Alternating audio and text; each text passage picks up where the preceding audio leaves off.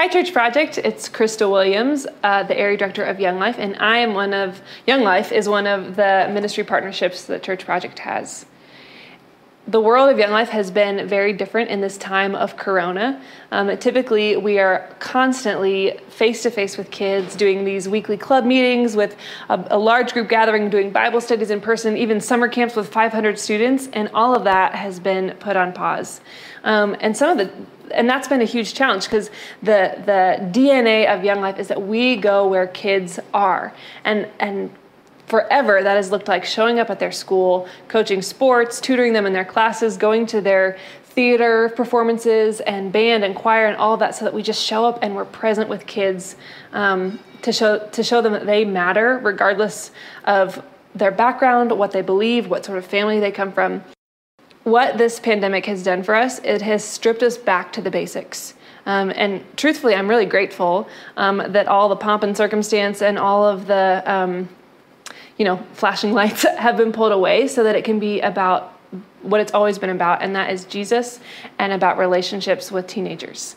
It has been so incredible to see our 30-some volunteers continue to just chase kids down. We show up where kids are, and right now they're online, so we show up online and we FaceTime them. And it's been a season of discipleship. Young Life is mostly known as an outreach ministry, but we are in the season where we get to go really deep with a few kids and really instill in them what it means to trust Jesus in the midst of chaos, in the midst of boredom, in the midst of really intense needs.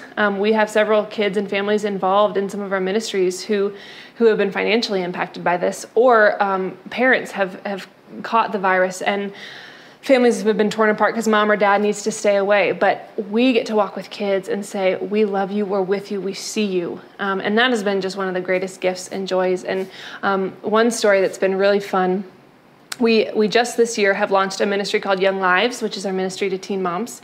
And for 3 years, my friend Denise Staley has worked tirelessly to start building relationships with teen moms over at Jefferson High School.